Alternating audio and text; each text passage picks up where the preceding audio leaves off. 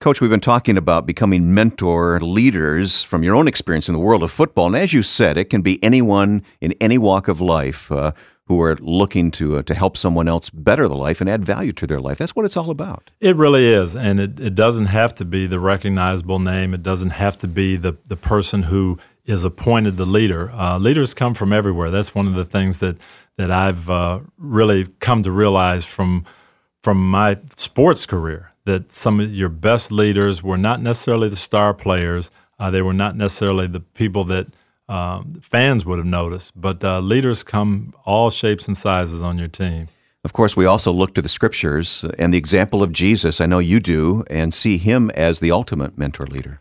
I really do. I saw that mental picture of the Middle Eastern shepherd, and Christ talked about it so much, gave so many examples of the sheep and the good shepherd, and we don't really know that picture because we don't see it in this country, the United States, but that shepherd who just knows the sheep so well, is so familiar with them that they follow him. He's out front, and he's not pulling them along. He's not behind them, pushing them, but he is walking and leading, and they know that the shepherd is walking in the right direction, and they follow him. And that's what Jesus did. And I think that's the example that he laid out for us and what I've always tried to follow. Of course, he's the example in all of this to us, but you, in your book, The Mentor Leader, take us to the upper room where Jesus is actually washing the feet of his disciples, and Peter objects. And you bring out in the book, and I never thought about it this way, that he objected, but he didn't offer to do it. Well, I think that was the key point that Christ was pointing out. Here's something that needs to be done, and the leader many times has to make sure that it gets done.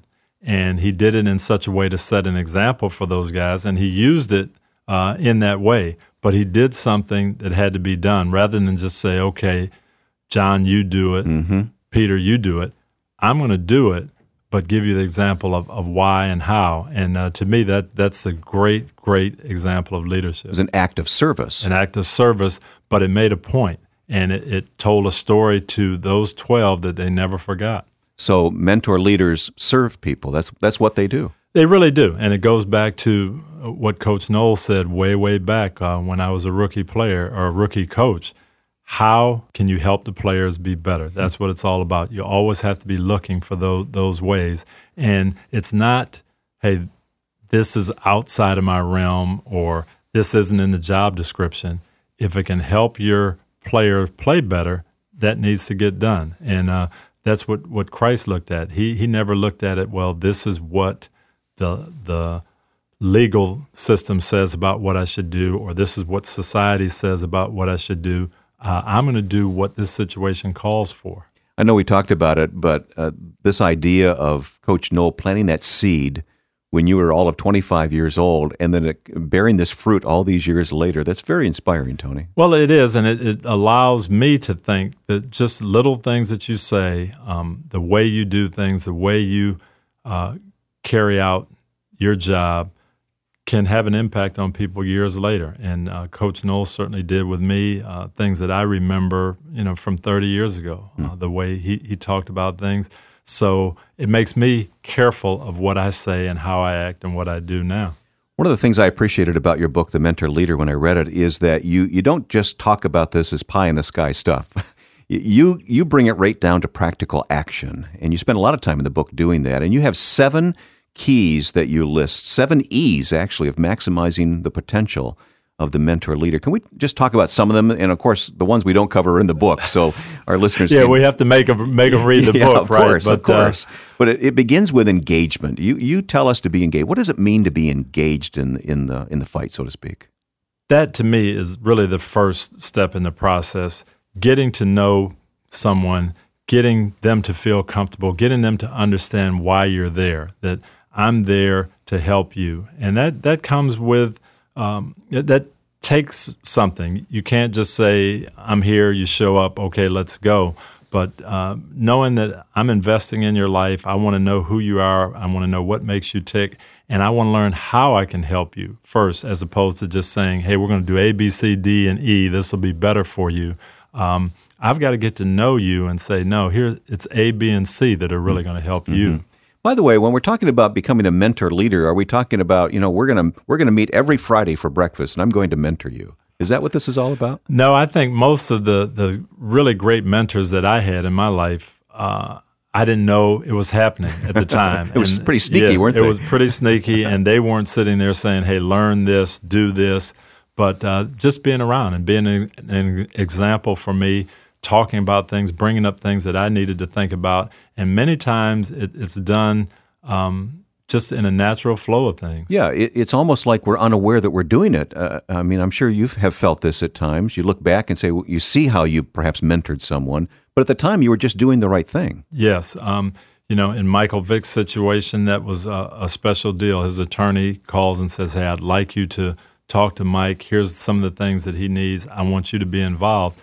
But many times it's just being around and being available and being there, and nothing is said. There's no, this person is the leader, this person is the follower, here's the mentor. It's just, that's what we do. So put yourself in those situations where God can use you as a mentor leader, and don't seek the credit for it. Yeah, be available and be willing to help, and that's what you're concerned about. That's what you're worried about, helping someone. What does it mean for a mentor leader to become educated about this? That sounds kind of intimidating. I mean, most of us don't want to go back to school. Well, no, it's not necessarily you being educated, but educating the person that's following you. Okay, you've engaged them, you've gotten to know them, built that trust, and now, okay, I know where you want to go. What are things you need to know to get there? And many times that is so important because we have dreams and we have goals, but we don't always know how to get there. Mm-hmm. And if I've been through the process and I can just give you a little bit of help on what you're going to need to know, it's going to make it so much easier for you. I hear intentionality there. You've got to think this through, don't you? You do have to think this through. And many times you don't always know everything the person needs, but I can get you some help. I can find that out. I'm not familiar with that, but let's both see if we can figure out what are some of the things you're going to need to know. As a leader in the world of football, your world, have you ever been tempted to just say, just do it my way? Trust me. Just do it this way and you'll be okay. Well, there are times when you have to do that. And as a coach, I would say that here's the way we're going to do it. There's a lot of ways that work, but this is our way. This is the Buccaneer way. This is the Colts way. But you still had to be open enough to talk to players and say, okay, what's on your mind? Okay, I hear what you're saying. Here's the pros and cons to that. Maybe I am going to change. Maybe I'm not. I may say we're still going to do it this way, but still let you feel like you were able to have some input. But there are times when, as the leader, you've got to make the decision. This is the way we're going to do it. Mm-hmm. We were talking about an episode when you were with the Bucs, and a kicker wasn't doing his job very well at the moment, but you stuck with him. Why? Well, because I knew him, and we were part of a team and we're part of a group, and he wasn't just the kicker. He had a life. He had some things going on in his life. His mom was battling for her life. And I knew that he wasn't kicking as well as he could because he did have some distractions in life that we all would have. And so my message to him was, hey, we're going to stick by you. We're going to help you through this. Message to the team, you guys have to pick Mike up, and you've got to make up for it if he misses a kick. Because he's our teammate, he's our kicker, and we're going to stand with him. So you were educating the whole team based on his experience because you were sensitive to him. Yes, and it was knowing him and not just as a number, as a statistic, as an employee, but as a person. Mm-hmm. Are you afraid of making mistakes? I mean, as a coach or as a mentor? You are afraid of making mistakes, and it's a great responsibility that the Lord gives you when you are leading. In whatever capacity. And you don't want to lead anyone down the wrong path, make the wrong decision, make the wrong choice. But all you can do is the best you can. And try to let the Lord handle everything else and know that you aren't perfect. And say, hey, I'm going to give you all the knowledge that I have, but if I make a mistake, we'll come through it together. Mm-hmm. You know that I'm a Chicago Bear fan, living where I live, and you played against the Bears in the Super Bowl a few years ago, and you openly talk about one of your strategies that kind of backfired on you. One of the biggest mistakes I made was on the opening kickoff. Devin Hester from the Bears was a tremendous return man. He was the most dangerous weapon the Bears had, and My coaching staff wanted to kick the ball away from him, not let him touch it, and that was our plan all week leading up to the game. But the night before, I got this great idea that we could strike a psychological blow if we kicked it to him and then pounded him with 11 guys and let him know that their biggest weapon was not going to be effective that day. So I told the team, if we're going to kick it right down the middle and we got to go down and pound this guy. Well, he returned the opening kickoff for a touchdown. And how'd that work for you, Coach? Could have been disastrous because everyone knew it was my decision to do it that way. But we had such a relationship develop over the years. I was able to say, you know what, we're not kicking to him anymore. I made a mistake. You guys have to help us recover from that. And they said, don't worry, Coach, we'll get the job done. So the mentor leader steps up, admits his mistakes, and learns from those mistakes. I think that's part of leading people is to show them that you aren't always going to make the right decision. You aren't always going to be perfect. What do? How do you handle disappointments? How do you handle mistakes? And showing them that part of the responsibility is, yes, admitting it and learning from it and growing from it and rectifying the situation. That may fit several of these 7 E categories that you outline in the book. Maybe it's part of equipping people. I don't know. What are you thinking? It is part of equipping, and I think it's part of encouraging, too. That's another E that sometimes as leaders we don't always do. We kind of look at how we can not find faults with people, but, hey, you did this wrong, correcting.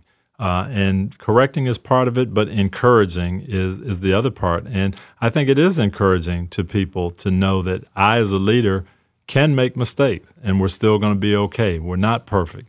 But when you make a mistake, hey, we can learn from it, we can grow from it, we can get better, and we will overcome those mistakes. I have a feeling that might be easier even at the professional football level than it might be at home. Admitting mistakes at home is a different thing altogether. It's the hardest thing, especially with your children. You say, hey, I really didn't handle this situation well. I apologize. I'm going to do it better next time. That's not something we normally do, but it's something we need to be able to do as leaders of our homes. You're that open with your family. I try to be. It's not easy, and I have told my kids at times, hey, I'm sorry, this discipline wasn't right or this decision wasn't right. I'm going to try to do it better the next time, and we're all in this together. Just to mention the other E's, so we mentioned equip and encourage, empower, energize, elevate. What does it mean to elevate someone? That can be the toughest part of leadership sometimes, especially in a structured business sense. Hey, I'm a head coach. I've got assistant coaches who are very, very bright. Can I put them in positions where they can be seen, where their strengths can show? They may end up going off to another team. I don't want to lose them from our workforce because they are so special. But I really owe it to that person to elevate him, to let him show what he can do. Then he can grow and maybe come back to beat us sometime. Who knows? Yeah, what's that like? When you set someone free and it comes back to maybe win against you. No, it's a great feeling. Mike Tomlin, we told a story about earlier in the show. He went to Pittsburgh as the head coach and won the Super Bowl my last year in coaching. And as much as I wished that I could have won it, it was still a proud feeling to know here's a guy who, I helped get started in the NFL, and he's now a Super Bowl winning coach. Tremendous feeling. You've got a lot of life ahead of you, but at this point, this midpoint, it's got to be just so gratifying to look back and see how God has used you, and to think of the other circles that are spinning out of that influence that you've had in those men. I really do look at it that way, that the Lord has blessed me with some great examples, with some great role models, and Leroy Rockmore could step into my life, give me a bit of advice that helped me, and that then in turn I could pass it on, whether it's to my college teammates, to guys who were on my staff, to players that I coached, to young people that I talked to at an assembly, a middle school assembly. Some way I was able to pass on just a little bit of what the Lord had given me through mentors in my life. Of all the things you do you enjoy talking to young people the most, perhaps? I probably do. That's the most fun, seeing if you can just develop a little spark in someone, the same as it happened for me when I was young. Let's spend our last few minutes kind of building up the confidence of those who are beginning to get a vision for being a mentor and a leader in people's lives, and just talk more about what that looks like and how to get going.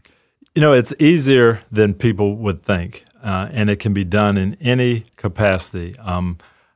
Larry Fitzgerald is a great receiver with the Arizona Cardinals, and my son really looked up to him. And I just mentioned to Larry that, hey, my son really looks up to you, and he wrote him a letter and just said, hey, look up to my skills, but more than anything, get your degree, study, listen to your parents. Eric, my son, put that letter up on his door, still has it there. Just a 5-minute little note had a tremendous impact on a young person. So it can be done any number of ways, and that's the thing, just being intentional and saying, I'm going to look for those opportunities.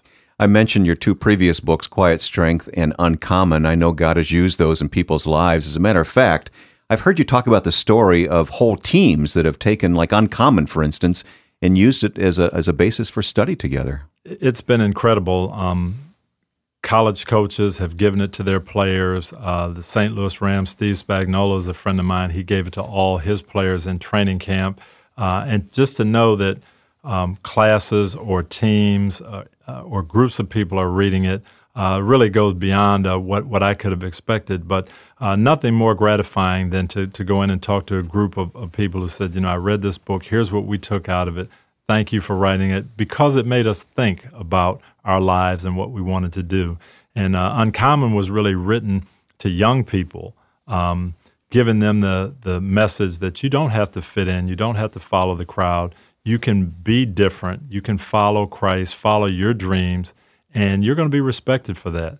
But it branched out, and more than just young people read it, to my surprise. We're hoping the same thing happens with the Mentor Leader. It's kind of written with business people in mind, but realizing you didn't have to be a business person or a civic leader to take advantage of this. I know it's very important to you that part of what a mentor leader does is encourage people spiritually and put them on track with God. Talk about that for a moment. That is a desire of yours, isn't it? It is, and that's the underlying message in the book, that if our motivation is really to help people, that's when we're going to be successful. That's when we're going to do something long-lasting. And that motivation really doesn't come within us. It's not human nature to help the other person before we help ourselves. That's got to come from Christ, and pointing people to the Lord. That's the ultimate message in the book. So mentor leaders need to step up and accept that challenge to become that kind of person in someone else's life, to make their life better, to add value, as you say. And as a result, we get not accolades, but we do get significance, don't we? You do get significance from that, and that's the difference. You may not get the material blessings, may not get the promotions, may not get the notoriety, but you'll get the significance. You'll get the good feeling that comes from knowing, I helped someone in a situation make their life a little bit better. I helped someone focus on their goal a little bit better. I helped equip someone to do their job a little bit better. And those things, I don't think you can put a price tag on. You tell so many stories in your book that really encourage us because they give us the perspective of time. When it's happening, you don't really understand what's happening, but when you get down the road a bit and look back, you see how God used that, and that's most encouraging. It really is, and I can look at incidents that happened in my life, disappointments that I had, talks that I had with people that helped me overcome those disappointments, and it helped me at the time, but it helped me even more be able to minister to someone else, to talk to someone else, to pass on information years from now. And my dad told me when I was very, very young, complaining about something, don't just complain, what can you do to make things better? And I took that to heart, and years later, when I was coaching my own team, and guys would come in and say, hey, I'm not sure we're doing this the right way. I'm not sure this is the right way to beat this team. Well, what can you do to make it better? And again, that's words of my dad that span 40 years. I know how important your dad was to you. It's very obvious from reading The Mentor Leader and your other books. But I think I learned so much from his life, just from your brief stories in the book about how he was a teacher in a segregated school and would sit and wonder, is this school really equal? It's one of the great lessons I learned from my dad, and you talk about time and where lessons go. His first teaching job was in 1951 in Alexandria, Virginia, and this was before Brown versus Board of Education, so it was segregated schools, separate but equal. And he told me, hey, we could have said this isn't right, this needs to be fixed, and it did need to be fixed. But he felt his job at the time was to make the situation better, and the way he could make it better was teach his students as well as they could be taught. And that was his goal, and he did that. He passed that lesson on to me, and then, 55 years later, I'm going through Alexandria, Virginia on a bus to the White House to be introduced to the president after we'd won the Super Bowl. And it just made me think, my dad did something in his way to make this situation better, and now here's his son going to the White House. It brought tears to my eyes. He never made it to the White House, but you did. But you stood on his shoulders. And I would not have made it without the lessons that he taught me and the way he mentored me. So his lesson, or his point was, rather than sit there in 1951 and just say, this isn't right, what can I do to help the situation right now, right where I am? Another quality of the mentor leader is perseverance, and you certainly have persevered, and many people do, but we are often tempted to quit. And you tell a story of good old Mean Joe Green for the Pittsburgh Steelers. I want you to tell that story, Tony. Joe Green is a Hall of Fame player, was the defensive captain of the Steelers, was the unquestioned leader. And I came 7 years after Joe had been there, and I was a young guy, and he told me that he almost didn't make it to that position of captain and leader because in 1972, he was ready to walk away from the team. This was on the verge of their success those Super Bowls they won in the 70s. Exactly. A team that would go on to win 4 Super Bowls in 6 years, but in 1972, they were struggling, not winning as consistently, and Joe didn't know if it was ever going to happen. He had listened to Coach Noll, he believed it, but it just didn't seem like he was seeing the results. Packed up his locker, went to the airport, told Coach he was leaving. Fortunately, one of the other assistant coaches, one of his mentors, went and got him and said, hey, we're making progress. You just have to persevere. Don't quit when we're right on the verge of something great. Well, he was discouraged because that was the year the Dolphins went undefeated. It was the Dolphins' undefeated year, and that's exactly what happened. He had seen the Dolphins play on Monday night and just look like a machine and say, why can't we look like this? I've been here 4 years, and we don't look anything like this. It's not going to happen. Joe comes back. 2 weeks later, they put Franco Harris in the starting lineup, and the team takes off, wins 7 straight games, and that's the beginning of the Steel Curtain and the Super Bowls.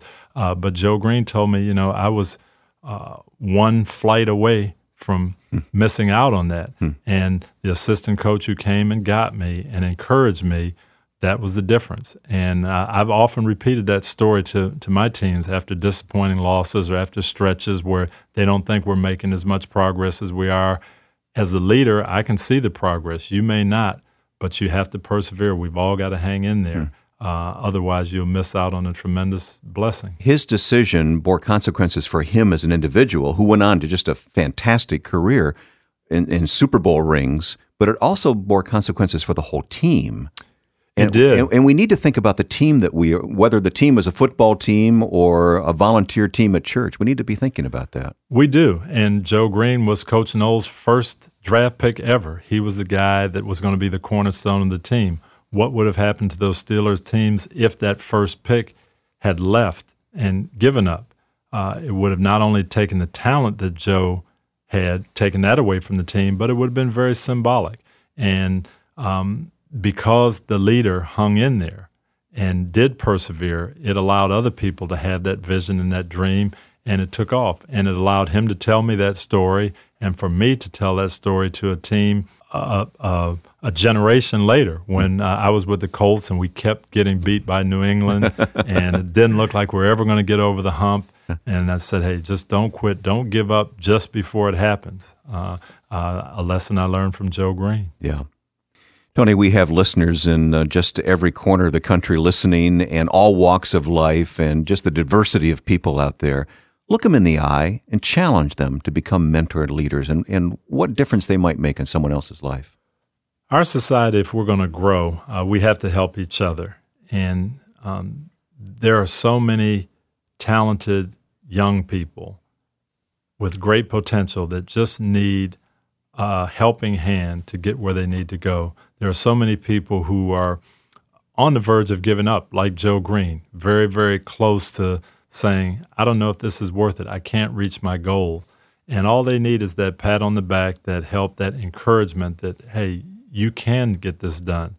And that's what we need to do to make a difference in our schools, in our communities, in our businesses, everywhere, just helping where we can. And if you do that, you'll be amazed at the results. Well, Coach, when all is said and done, what's the main thing you want us to take away from this conversation today about being a mentor and a leader in someone else's life? Really 2 points. Number one, the idea of how we lead, that it doesn't have to be from dominance. It doesn't have to be from having the loudest voice, but we can lead from that ability to serve, to help, to lift others up. And then number two, that everybody can do it. It doesn't have to be, let's look around and see who else can be the leader. What can I do to help? What can I do to make the situation better? Who can I assist? And if I can, then in that moment, I'm the leader. Well, we're going to read this book, The Mentor Leader. We're going to watch you on NBC on Football Night in America. God has really blessed your life, and you're blessing our lives, Tony. Thank you. Thank you very much, Wayne. He has blessed me tremendously, and that's part of the reason for this book, to encourage other people to give back from the blessings they've received.